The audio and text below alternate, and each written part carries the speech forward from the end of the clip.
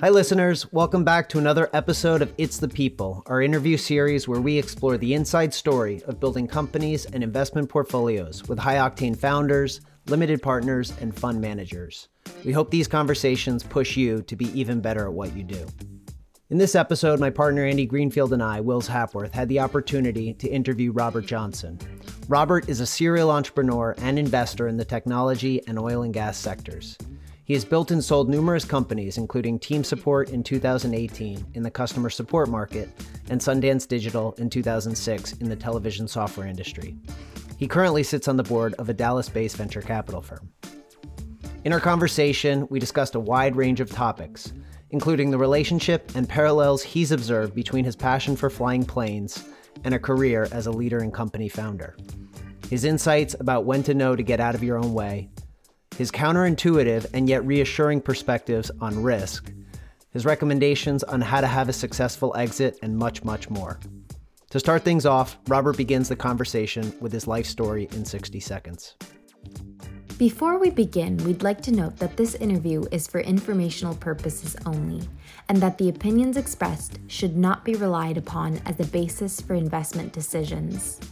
TIA Ventures is a seed stage fund focusing primarily on early stage business-to-business technology companies with an obsessive focus on end customers and early teams.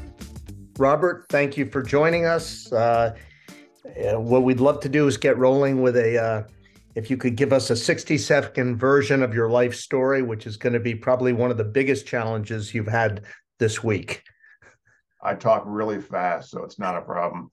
I graduated from the amazing Colgate University in 1994, stumbled into being number two of a small software company, and ended up taking that company over in about 96 and grew that to be one of the largest providers of software in the television space over the next 10 years.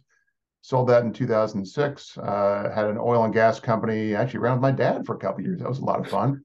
We sold that to a Canadian public company. I sat on their board for several years.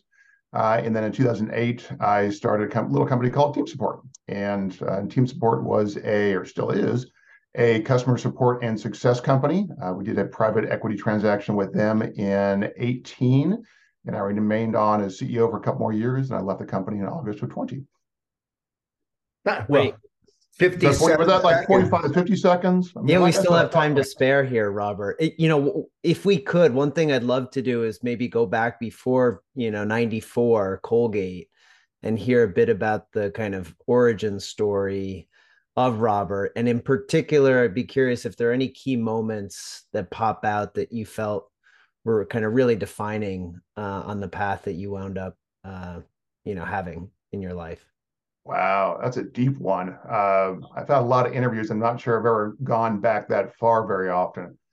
As a kid, I actually moved around a bit internationally. I was actually born in California, moved to Texas for 9 months, and then lived in London for 5 years and Toronto for 4 years. And I really enjoyed living internationally, and I think it did change my outlook on life quite a bit. We were always in English-speaking countries, so it wasn't particularly foreign.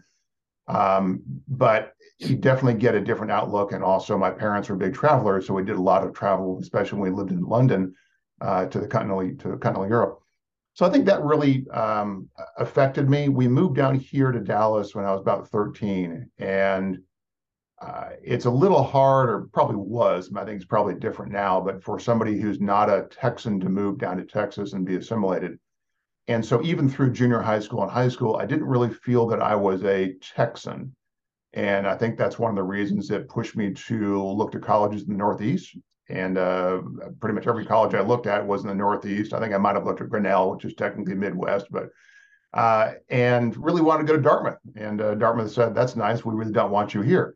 So I got a phone call one day.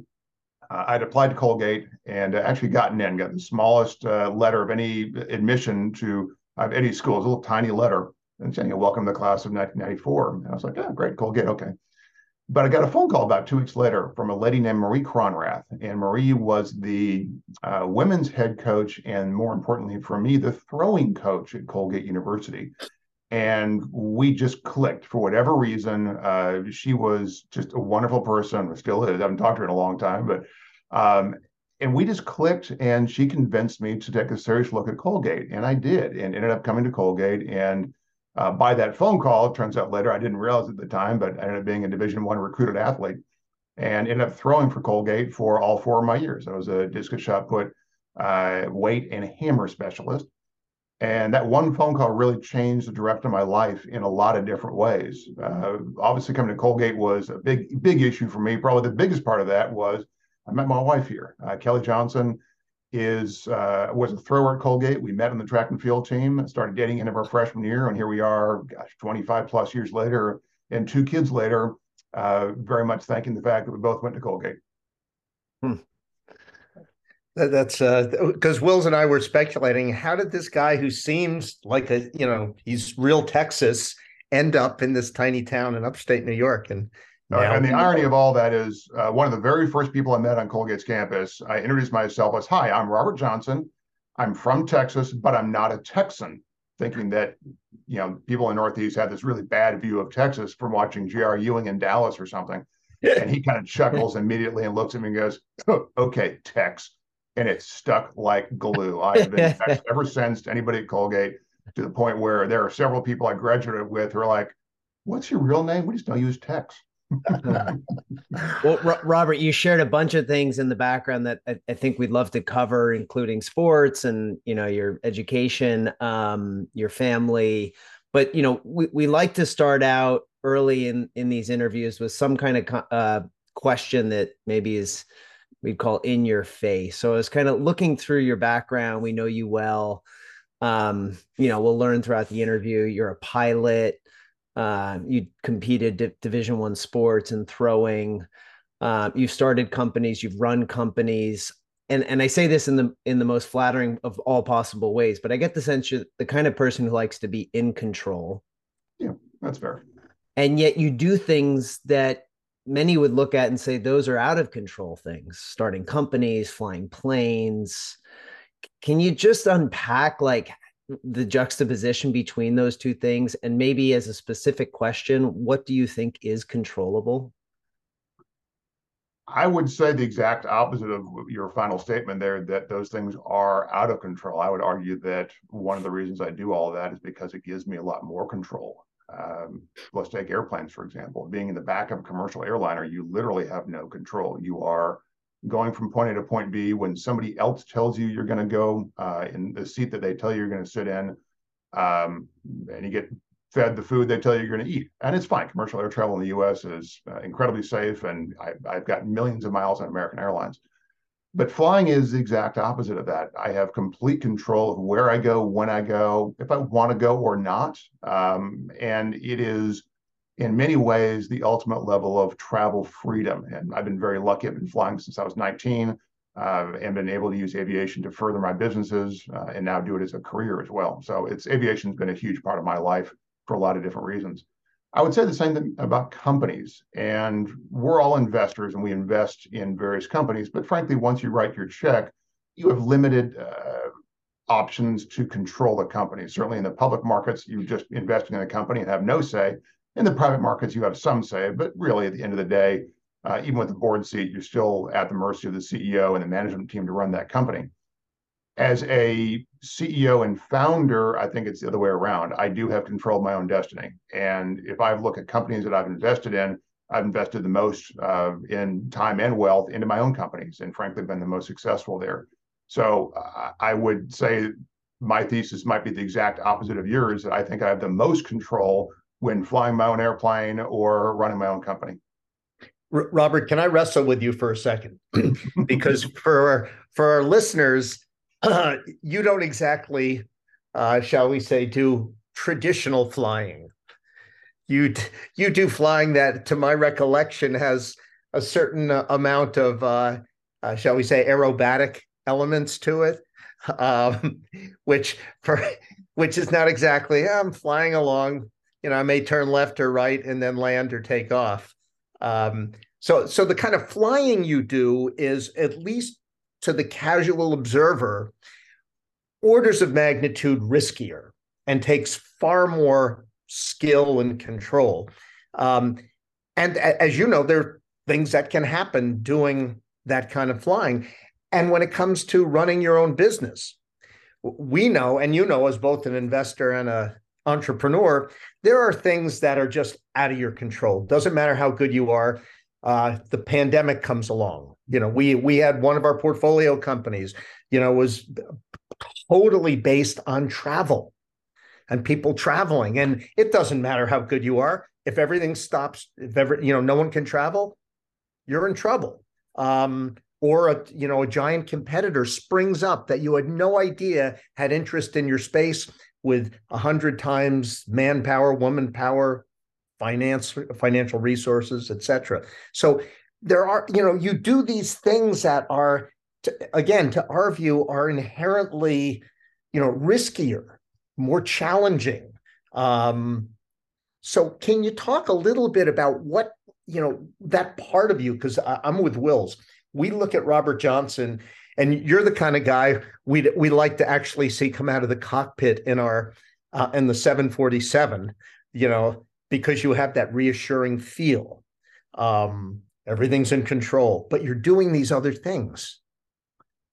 I get that a lot. People say I'm a risk taker, and I don't think I am, which is perhaps an odd thing to say.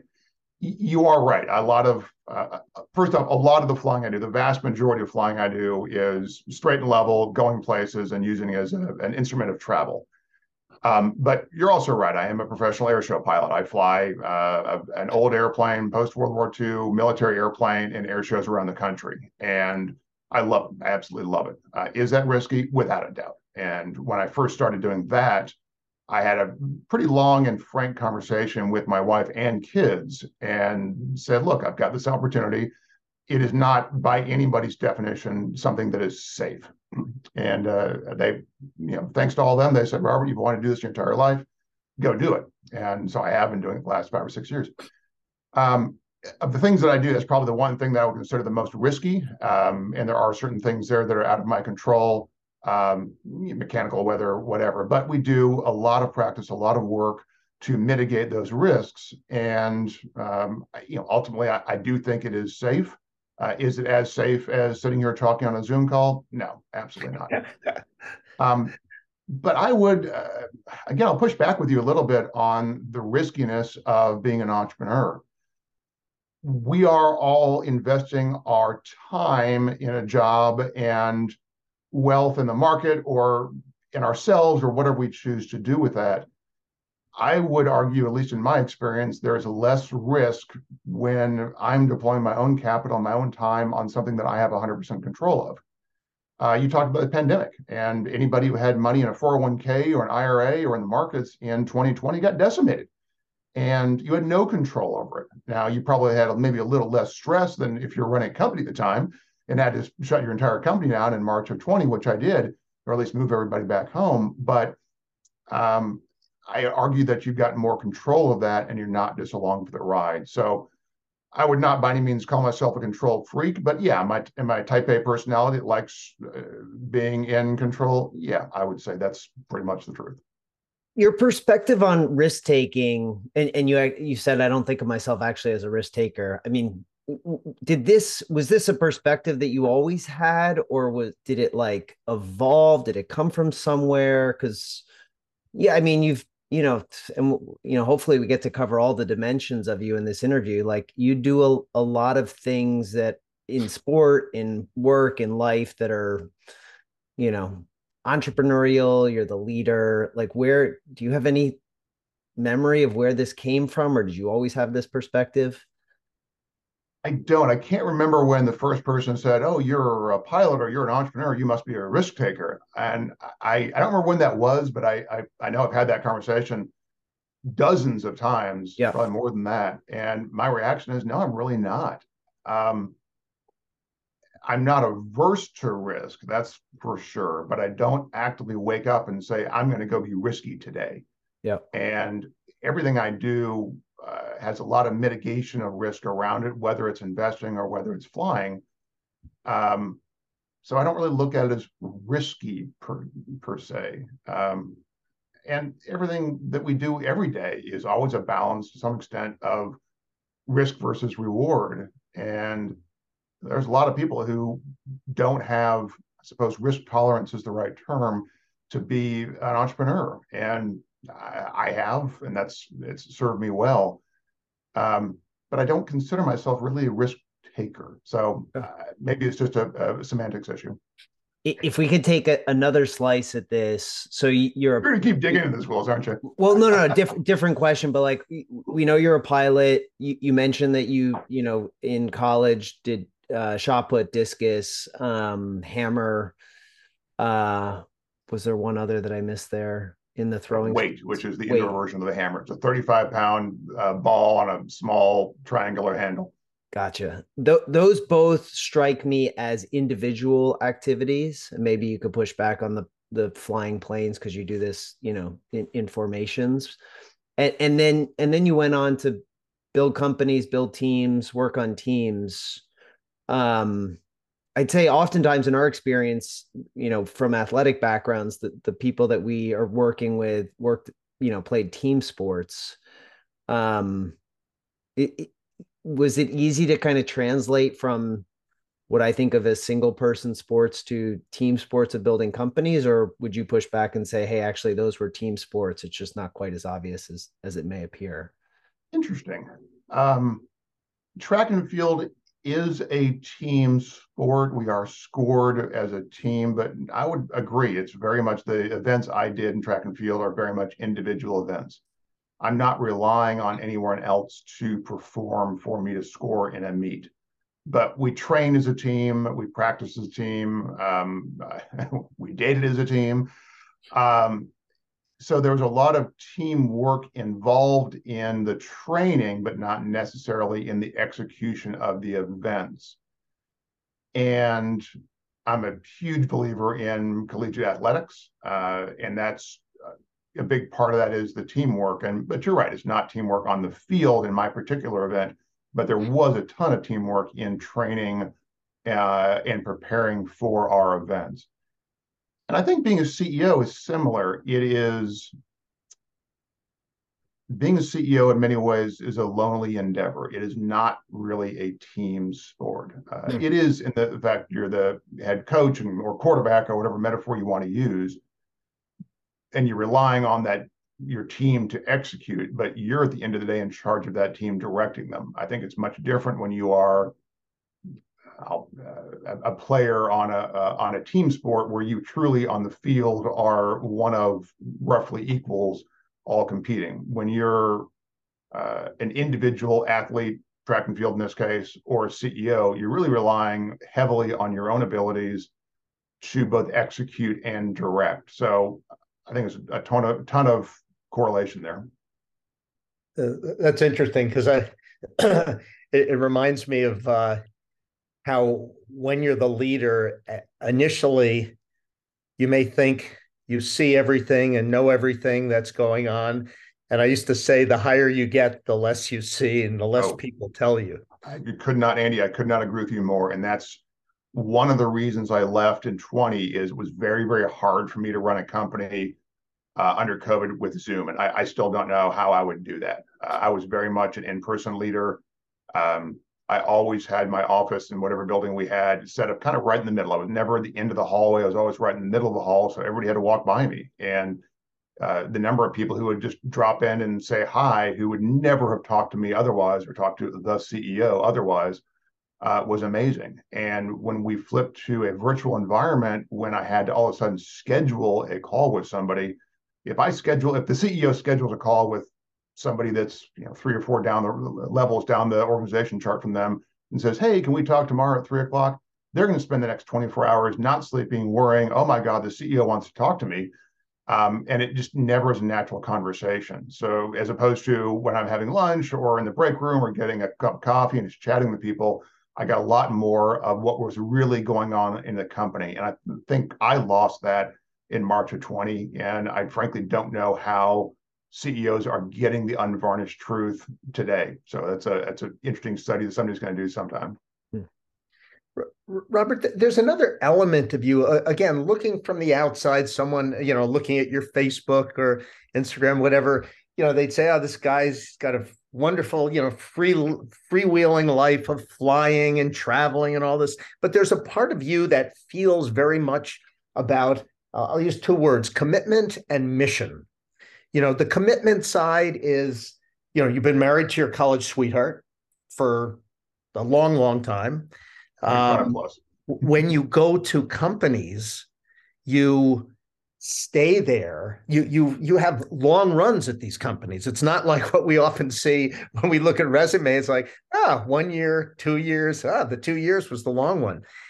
And then that's kind of the commitment piece. And the mission side, you're a guy who's been giving back for a long time, whether it's on the board of trustees or Operation Airdrop or mentoring young founders. And very often you don't see that till somebody's got more birthdays than you have, and you've been doing it for a while. Can you talk a little bit about where that comes from? Was there anything, in your early years that, made that part of who you are, or was it something you discovered? I have no idea. I wish I had this great philosophical answer to your question because it's a great one, but I really don't know. I was an only child. Maybe that was it. I don't know. You're right. I've had long runs at companies. I've had two, basically 10-year stints at companies. And the oil and gas was kind of a side project. That was about 6 years. Actually, it's closer to 10 years. I think some of that is just, it takes that long to get it done. And I knew I wanted to start them and run them until we had the outcomes that I wanted. And I did that in all three cases. And it just ended up being about 10 years each time. You're right, though. I do have a big sense of, I've never termed it mission, but I think it's a good term. I've been very, very lucky, obviously, in life, and to be able to give back in time and abilities to, whether it's mentoring kids at Colgate or being on one of the several boards I'm on, has been it's a lot of fun for me. I really enjoy it, but it also does allow me to give some of my perspective and abilities when I'm involved in flying charities back and pay it forward, so to speak. Got it. Robert, of all the things that you do, I get the sense you don't have much time. And just building on this commitment question, how do you decide, or how might you decide what the next commitment that you make is? Like, again, time is precious and you've got a lot of things going on. What's the process by which you decide on, like, is this something I want to take on or not? So I stepped away from running team support almost 3 years ago now, so in August of 20, and I've had a lot more time since then. And so my time is much less structured than it was running a software company. And I was bluntly also very burned out. I'd run that company for 12 years at that point, done private equity majority recap in 18, and really had accomplished my mission, to Andy's point, that I really wanted to do. And it was time to step away. But a lot of that was, I was absolutely burned out. And that is probably the dirty little secret that entrepreneurs and VCs don't like talking about a lot, but there's a finite lifespan to how long somebody can run one company and be effective. And I had hit that point with team support. So I don't have something that's that all-consuming that is taking my time up right now. I am very lucky. We've got two amazing kids, both actually at Colgate. We have a freshman and a junior at Colgate, and this is a time in their lives they can travel and do some fun stuff. And so I've been taking a lot of time and spending time with them, doing travel with the family and with the kids. So that's been an amazing ability for me to use my time that way. So my time is much less structured than it was, and I'm really enjoying that. It letting me decompress a little bit. Will I go back and start another company? I don't know. Right now, I don't have the idea or the motivation, but if it comes, we'll see. I'm curious. You talked about getting to the point where you're burned out. Wills and I often talk about how far an entrepreneur can take a company. And I welcome your perspective on that one. Getting burned out is one thing. Knowing that, you're not the guy or the gal to keep taking it forward. I can fly a single engine fixed wing plane, but now you put me into a jet and I could probably figure it out, but probably not the best guy there. Can you talk a little bit about your sense of that? Because both as an investor and as an entrepreneur, those are things that you need to think about, or you should be thinking about. It's a great analogy. I'm not sure how apt it is, but I'll go with it on flying. I can fly anything. I mean, you give me a little training, and I guarantee I can fly a 747 and do it very competently. Would I enjoy being an airline pilot? Mm-hmm. No, I wouldn't. And so that's where I think the analogy gets kind of interesting. Yeah. A CEO of a 10, 20, 30 person startup company is a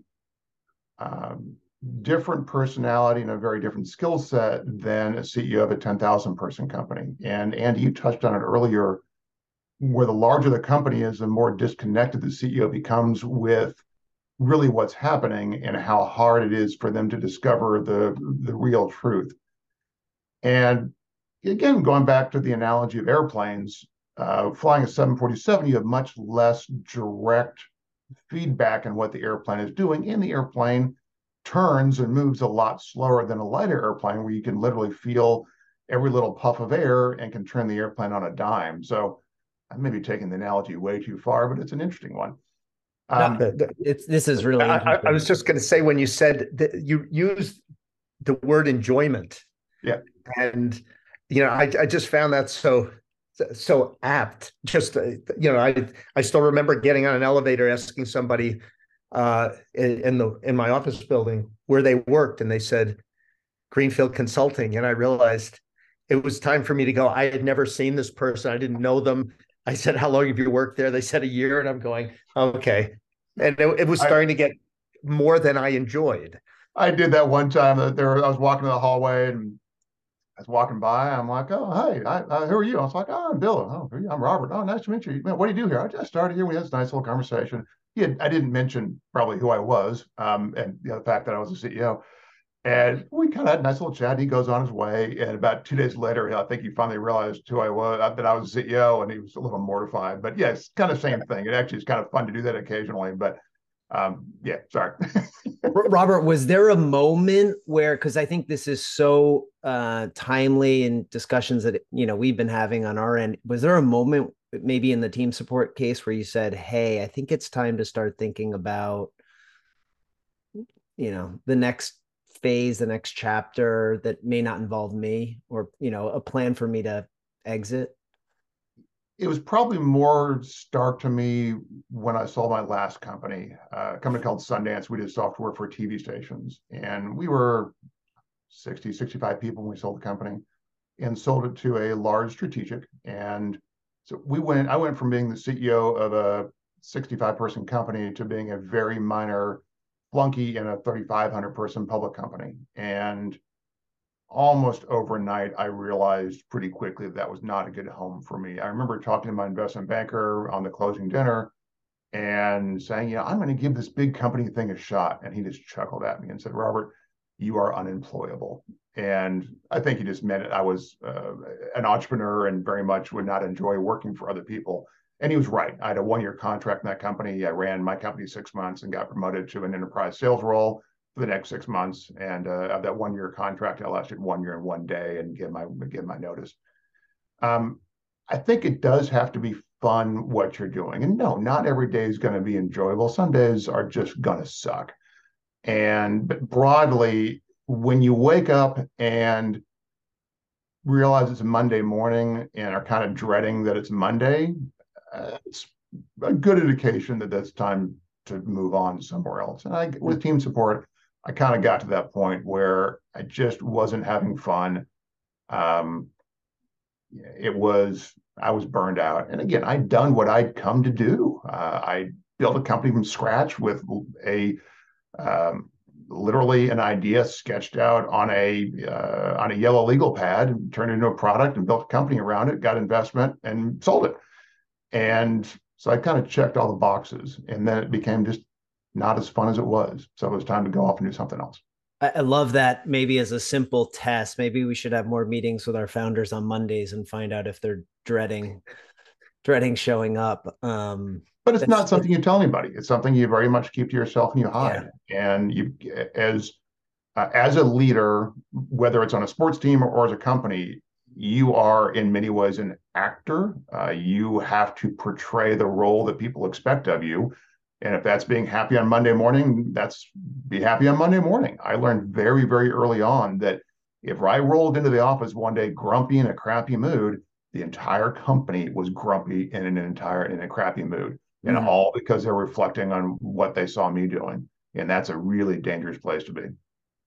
Robert, as far as keeping, the things that you keep to yourself, I'm hoping maybe there's one that you can share now. You've lived a very charmed life by many, I think measures, family, work, play, professional.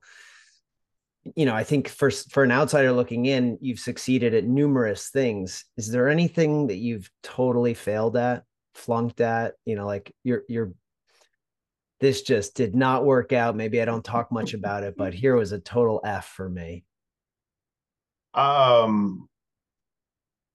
No, but let me caveat that. Have there been things that I have done that I have not done well or failed at? Sure, everybody has.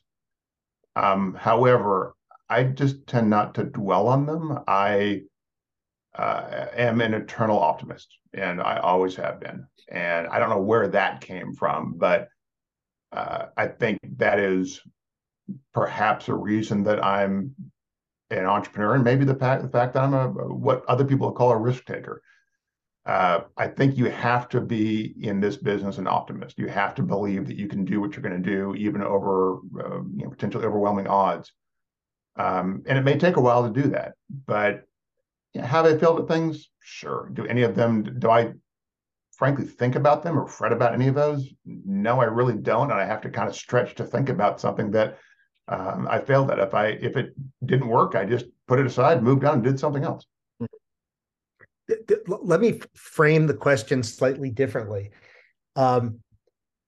If you could rewind the tape on a piece of the Robert Johnson story or your life, and turn left where you turned right, or stepped on the gas where you hit the brake, anything you'd say, yeah, this is, I might have handled that one differently?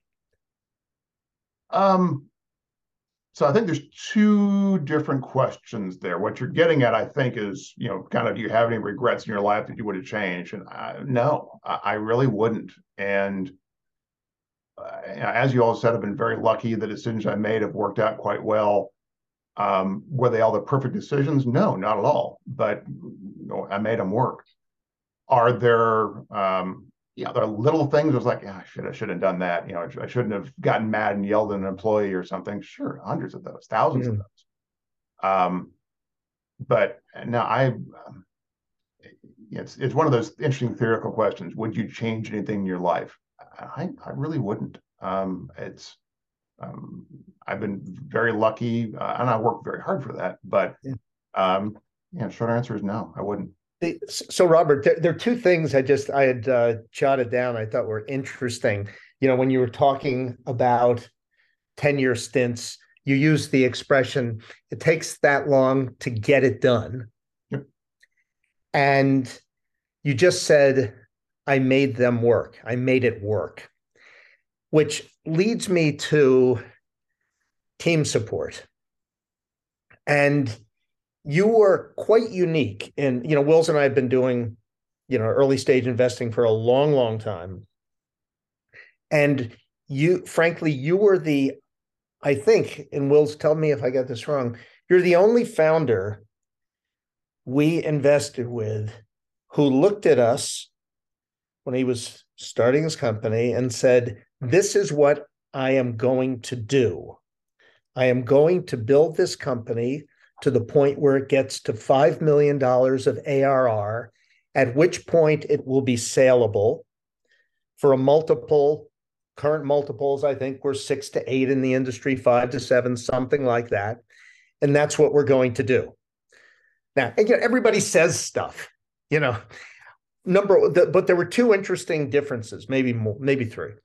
The first one was we normally don't hear somebody say, this is, how far I'm going to take it, with the exception of, I want to build a unicorn. Lots of people want to build a unicorn.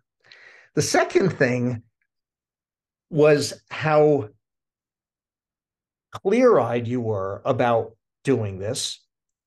You saw a beginning and an end. And the third thing is, we always talk about, and you've heard us talk about this in our, TIA up at Colgate. There's a thing we call the do to say ratio. What percent of the things you say do you do? And you delivered on a 1-to-1 here, exactly that. Can you talk a little bit about, instead of saying, I'm going to build a unicorn, you knew exactly what you wanted to build. It was a, 3,500 square foot home with a swimming pool and a whatever. I'm, not going to build a mega mansion. Can you talk a little bit about that? Yeah. I remember those meetings quite well.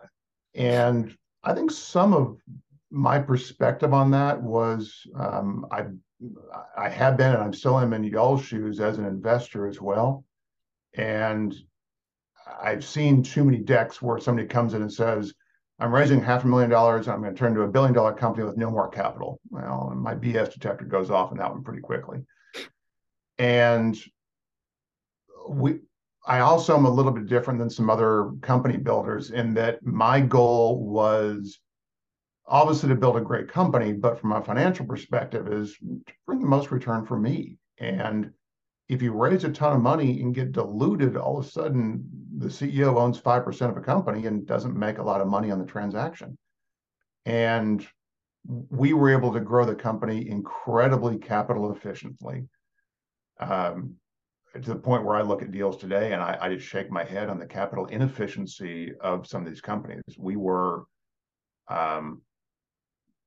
we were close to 2x recurring revenue of the amount of money we had invested in the company. And that is unheard of in today's growth at all, well, maybe last year's growth at all costs venture capital economy. And that allowed me to keep a lot of the company and do very well. God, you're asking some great questions, Andy and Wells. Geez. You'll know me way too well. It's I did have a vision for the company. We were fairly mature at the point we took external capital, and it certainly was not perhaps a linear and as smooth a path as you're painting on this call. There was a lot of rocky roads in there. We did take additional capital, which we structured as a venture debt deal before venture debt was cool. And that was actually ended up being a great deal for us. That was one of the smartest deals, pat myself in the back, one of the smartest deals I did was take some venture debt. As somebody who looked at the deal and turned it down and goes, Robert, you're asking for debt, equity level risk at debt level returns. I said, yep, I am. And it worked. And that the company, the people who invested in that did well, not as well as the equity investors, but they were very happy with the deal and made good money on it. Some of us did both. Yes, you did. I know. Thank you. Appreciate that. So I don't know. It was not a linear path from investment to exit. It was a long, hard path. And I get asked for advice to entrepreneurs all the time. And one of my most recurring pieces of advice is, this is hard. I mean, this is really, really hard work. You do have to be committed to it. You do have to have that sense of mission. You do have to enjoy it. And it's going to take 5 to 10 years to build a company to a point where it's worth doing. And there were several times early on where, in fact, there was one time before we raised capital, we were delayed building the product. It was, 6 months plus late getting out the door. I was the one writing the payroll checks. I had a very, very small team, but we couldn't sell anything because we had no product. And I went to my guys and said, hey, it's time to dust your resumes off. I think, within a couple months, we're done because I can't keep writing checks to the company. And thankfully, we got a couple of deals and we started growing the company, and it took off from there. And frankly, the same thing happened in my last company. I had one customer in particular in my first company that if they had not ordered a product when they did, the company would have been out of business because we were out of cash. So there's been several moments like that where the companies were teetering on their edges, about to collapse. My most fearful moments were those, and I've got at least two of those, probably three, where the whole thing was about to go poof, bye-bye. And you've got to That's do where you, and Robert, that's where you had your own capital invested. Early on, I had my own capital invested, and I read a lot of money into the company. We were slow getting the product out the door. And then when we finally did, we expect all these orders to come in, and they didn't. We just hadn't figured out what we nicely call product market fit. These days, I don't think I'd heard the term then. But it was just, it took us a while to get the product ready. And then once we rolled the product out, we were about 80% right, which was good. And that's, again, something I tell founders is don't worry about perfection in the product. Get it close enough. Get it about 80% right, because you're not going to be able to get it 100% right until you get it in customers' hands, and then let them help you iterate the product. And I forget who said it, but it's a line I use a lot, is perfection is the enemy of done. And just get the product out there, get it shipping, start selling it, and then figure out what you missed, what you didn't get it right, and fix it. Robert, just two questions related that came out of something you just said. Do you think all great companies go through some crucible moment? And do you think entrepreneurs these days are prepared well enough for those crucible moments? If yes to the former. The latter question's easy. No one's prepared for that. No one is ever going to be prepared for you being one phone call away from what you've invested the last 5 years, blood, sweat, and tears, your capital, other people's capital, in from going away. No one's ever prepared for that. And frankly, nor should you be. If entrepreneurs and founders knew that heartache and stress, they'd never do what we do. So don't tell them. Let them think being the CEO of a company is an easy thing to do, and they'll keep doing it.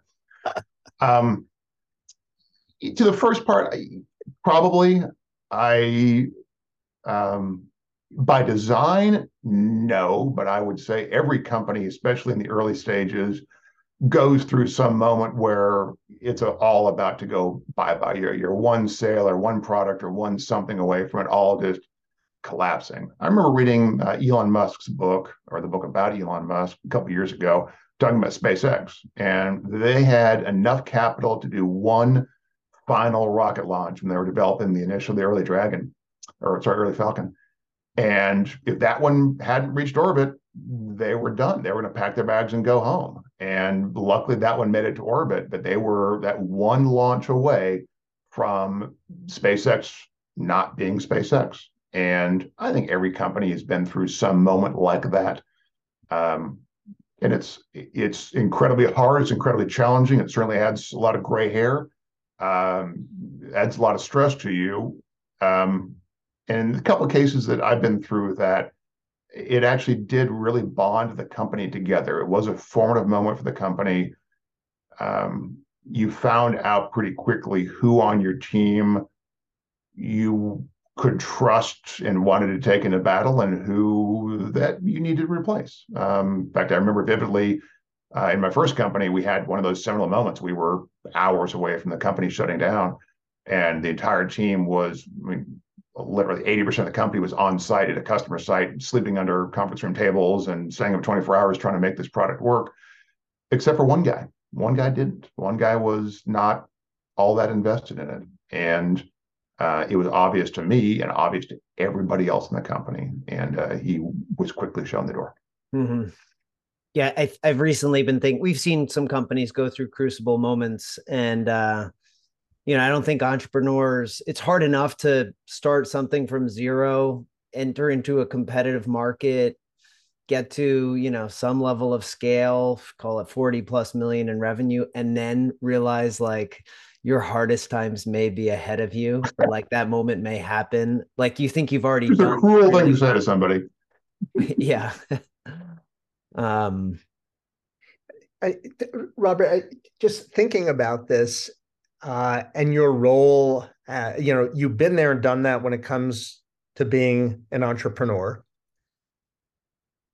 you've been an investor, you've been a mentor. If you walked into a room full of young entrepreneurs, people who are just getting out of the gate, and you had, you know, a minute or two to leave them with a thought or two about what they were about to embark upon.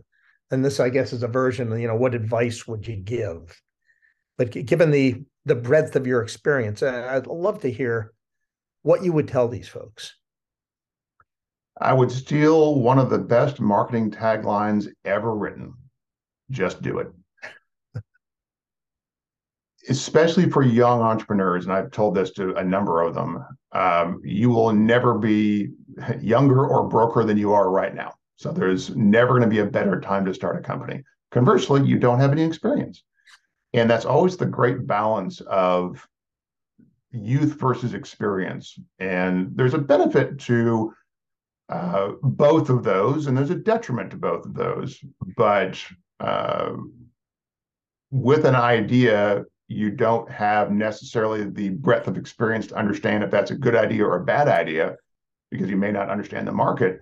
The good news is, with lack of experience, you aren't constrained with the what everybody else has done, and well, that won't work, we've tried it before kind of mentality. So yeah, my one piece of advice to any young entrepreneur is just do it. You're going to get it wrong. It's going to be hard. You're going to pivot. But give it a shot now. And if it doesn't work, fine, go get a job. But it's a lot harder to be an entrepreneur and take that risk when you've got a mortgage and kids and spouse and a lifestyle than it is when you're in your young 20s when, what the heck? What's the worst? You'll be broke? You're broke now. I like that. We always tell them, listen, at this point in your life, you can live under a bridge and eat roadkill if you have to. A lot easier to do that now. I'm not a big fan of roadkill anymore, although in my 20s, I probably would have eaten it.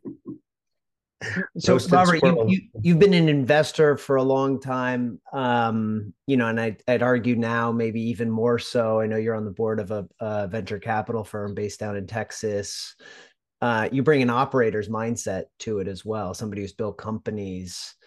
Are there certain, and we've talked about kind of the resilience, all the kind of things that we've discussed earlier, are there specific things that you look for in founders and or maybe companies, maybe the top two things that are most important to you when evaluating an opportunity? Because I feel like you have a slightly different ethos around investing and company building than the prevailing wisdom in the venture capital community. If you could just kind of share, hey, the top two things that are most important to me in leaders and companies.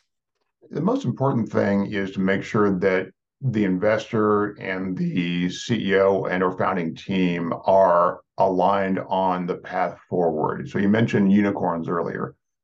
I'm not a fan of that broadly, but more to the point, we invest for both multiples of return, but also an IRR. And so we want to be in and out of a company in a relatively short amount of time. If we're invested in 20 years in a company and we make 3x on our money, that doesn't really, from an IRR perspective, doesn't really do much for us. So we want to make sure that we are on similar timelines as the CEO, that they actually want to sell the company. The ones that worry me is the ones that say, we want to build this great company, and that sounds bad. We all want to build great companies, but they want to be in it for the long term and be running this company 20 years down the line. I would much rather invest money in them today and have them do an exit of some sort within 3 to 5 years and return our capital. We in the venture world, to put it very mercurially, is our job is to make money, point blank.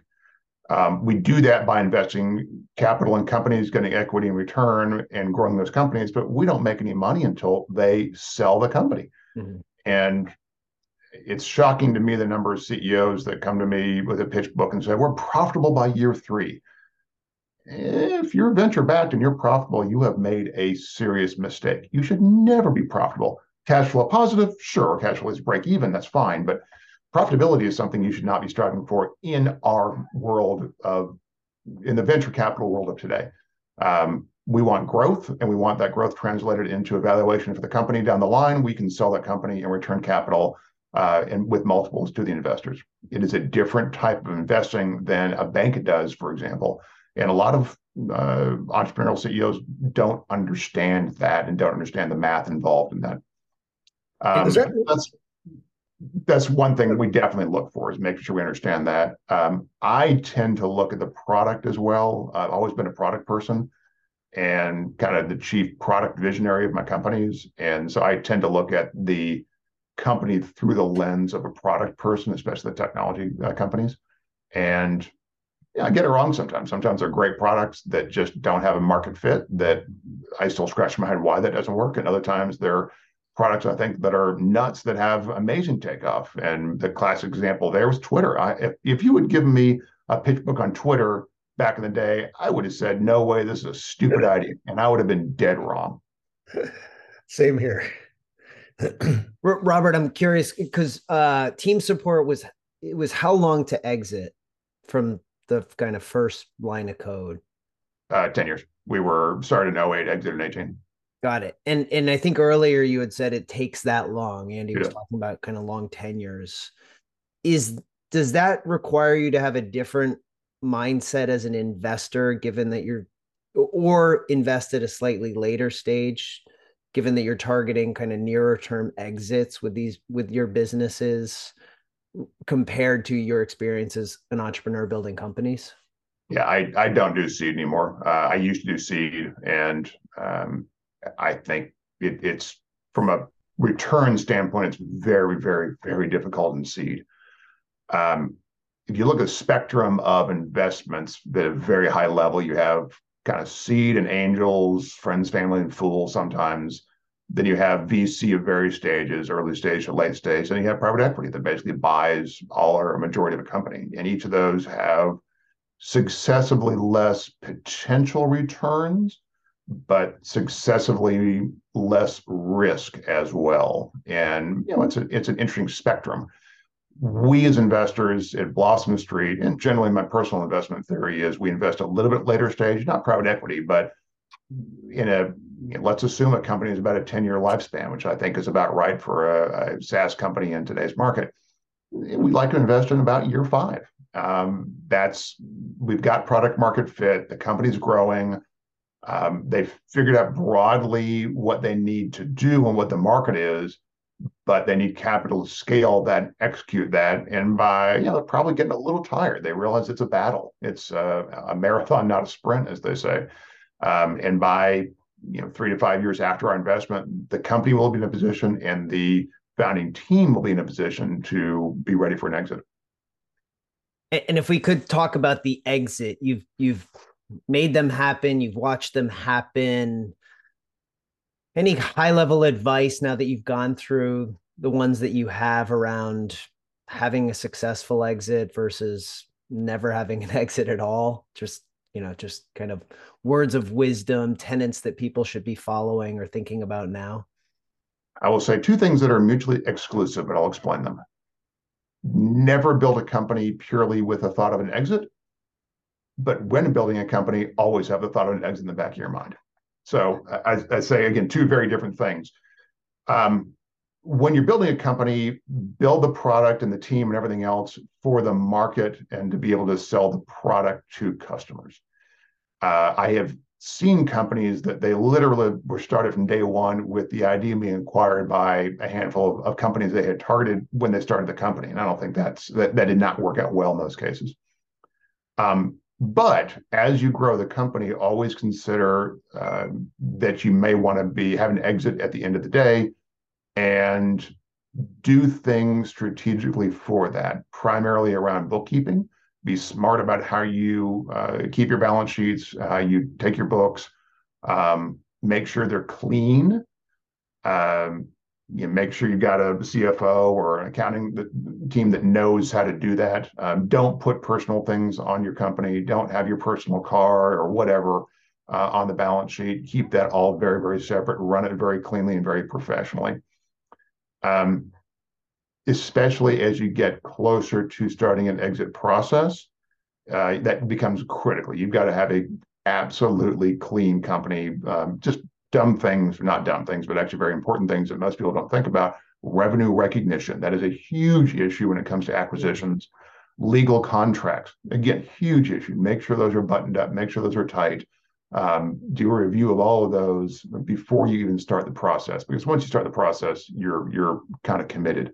And once you actually get somebody who's interested and start due diligence, they will dig into all of that. And if you have issues there, they will eat you alive and will crush your valuation late stage in the game. I know that from personal scars that I have.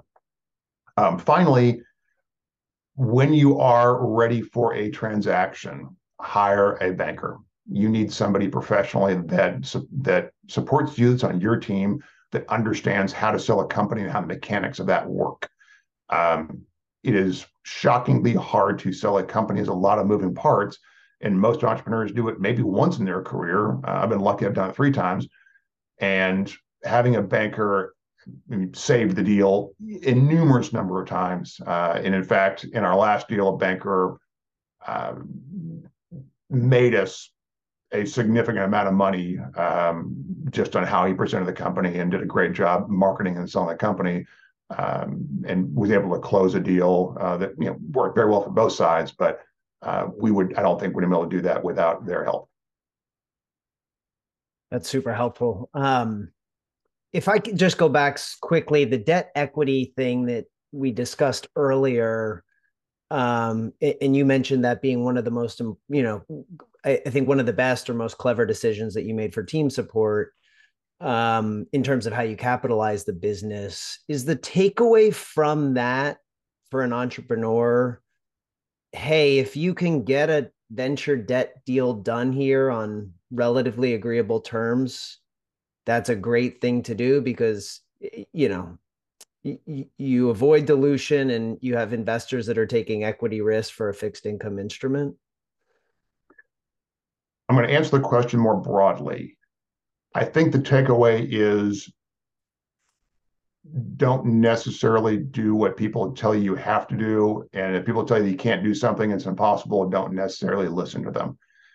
So I've always looked at problems a little bit differently, and looked for a way kind of sideways around a problem that was thorny and sticky that I could tackle a different way.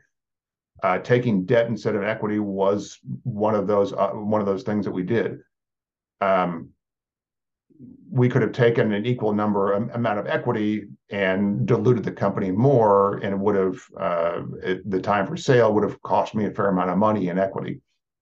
When I started thinking about a debt deal, nobody thought that deal could get done, and we were not bankable by a large enough company. That market has changed. The venture debt market has changed dramatically in the last 5 or 6 years, and there's a lot more providers in that space. Although I think that with interest rates going up, may have changed quite a bit. I was in the market twice for much larger debt, more traditional but still risky debt last 4 years, and the market is much different than it was 5 or 6 years ago when I did this last. So to get around to actually answering your question, yeah, if you can take debt as opposed to equity as part of your capital stack, yeah, I think it's a great idea. I think it helps investors, it helps founders, it helps everybody. You've got to be very careful of how it's structured and make sure you can support that debt, and make sure you're in turn online with the lenders, make sure they know what they're getting into. But it is absolutely, if you can do non-dilutive financing of a company, yes, it makes a lot of sense. We're getting close to our hour here. And at the end, we like to do these rapid fire questions, but I have one thing that I was just looking through my notes way back, your Colgate days. You majored in comp sci and psych, which, looking at that, I mean, I couldn't think of a better combination of studies for starting companies, right? It's kind of left, right brain. It's hard, soft skills. It's understanding what makes people tick, and then trying to figure out, how to build something for them. How intentional was your major? Like, did you go in saying, hey, these are the skills that I'm going to develop, and I don't quite know where they're going to take me, but they're going to be really important, versus you just fell into them out of pure curiosity? absolutely fill in them. I had no intentionality about that at all. You're right. Yeah, I can spin a story about the intersection of technology and human brain study. Yep. And it sounds really great 30 years later. The reality is I had no idea what the hell I was doing. I was a typical 18-year-old. I computers were always easy to me, and I had a couple of AP credits, and I started that major early on, just kind of because it was a thing to do. I think I looked at econ at one point and decided not to do that. Psychology was really because the job I had at the time, I was doing computer work in the HR department, human resources department of a local healthcare company. And I kind of fell into that job and kind of learned about what HR was. And that kind of led me to, we actually were developing a psych profile test, kind of like the Myers-Briggs, but its own little adventure on that. And I was doing all the computer work on that. So that got me interested in psychology testing and Jungian psychology, and got me taking Psych 101 at Colgate, and kind of enjoyed it and ended up with a double major. Again, there was no intentionality about that at all. I look back on what I did being a double major, a D1 athlete, in a fraternity, running a student activity, having a serious girlfriend, and going, how the hell did I do all that? Especially now watching two kids in college. I still don't know, but it worked out fairly well. I was going to say, go ahead, Will. Well, I was going to say, it's really interesting you say that. We ran the incubator at Colgate for so many years, and if there was one theme that we saw across, students coming in that were more likely to be successful, it was the ones that were full-time students getting good grades. They were full-time athletes at a Division I school, and then were raising their hand to say, hey, I also want to be a full-time entrepreneur and build a company. You ask a busy person how they find time in the week, right? You don't ask somebody who's, or whatever that phrase is. But I mean, we often saw that at Colgate with the students, that, the ones that were doing things that you look back on, you're like, how could you have done all these things? So it's funny, you said good grades. I would say that's the one thing that I didn't do well at. I did not have great grades coming out of Colgate. Really? And I made the mistake of telling our son that one time, and he lauds it over my head often. He's got a higher GPA than I ever thought about. And that's that was actually, talk about intentionality. That was intentional. Actually, I remember telling my parents this, that I was going to take full advantage of my 4 years at Colgate and do everything I could, and realize that, probably the one thing that's going to suffer may be grades. And ironically, that probably more than anything else may have led me to a life of entrepreneurship, because I graduated without a job. And if I had graduated with a 3.5, I probably would have had a job on Wall Street somewhere. My life would have been completely different. As it was, I think I had a 2.7 and no job offers. And that kind of led me into what I did. So, life is this bizarre series of twists and turns. And as I said earlier, I'm the eternal optimist, and it's worked out very well. But I've never kind of said, woe is me, I didn't have a job, so life sucks. It all kind of worked out. Robert, that is fascinating, because I would have expected you had a 4.0. Oh God, no. I feel like that is maybe the one little underbelly of Robert Johnson that we didn't know about. Like, but Wills, Robert had a great rationale for it. I'm going to, suck the marrow out of this. I'm going to do everything I can, and the reality is I can't do well. Something's going to give a little bit, and I'm also smiling, Robert, when you talk about the kids, because somehow my daughters got a hold of my report cards. I don't know how. And so I can't tell you how often I heard, Dad, you seem to come out okay, and you didn't do that well in school. So, and the only other one is when it comes to resume advice, and they turn and say, Dad, the last resume you wrote was for teaching jobs in philosophy. So thanks anyway. I have never put a resume together. Actually, I had to laugh. So I do contract flying. I fly other people's jets now. And somebody actually asked me for a flying resume. I gotta do what? So I put together a resume that kind of showed my flying skill or flying experience. And it was, I totally forgot how to do a resume. I literally have never, ever done a resume since my senior year in college.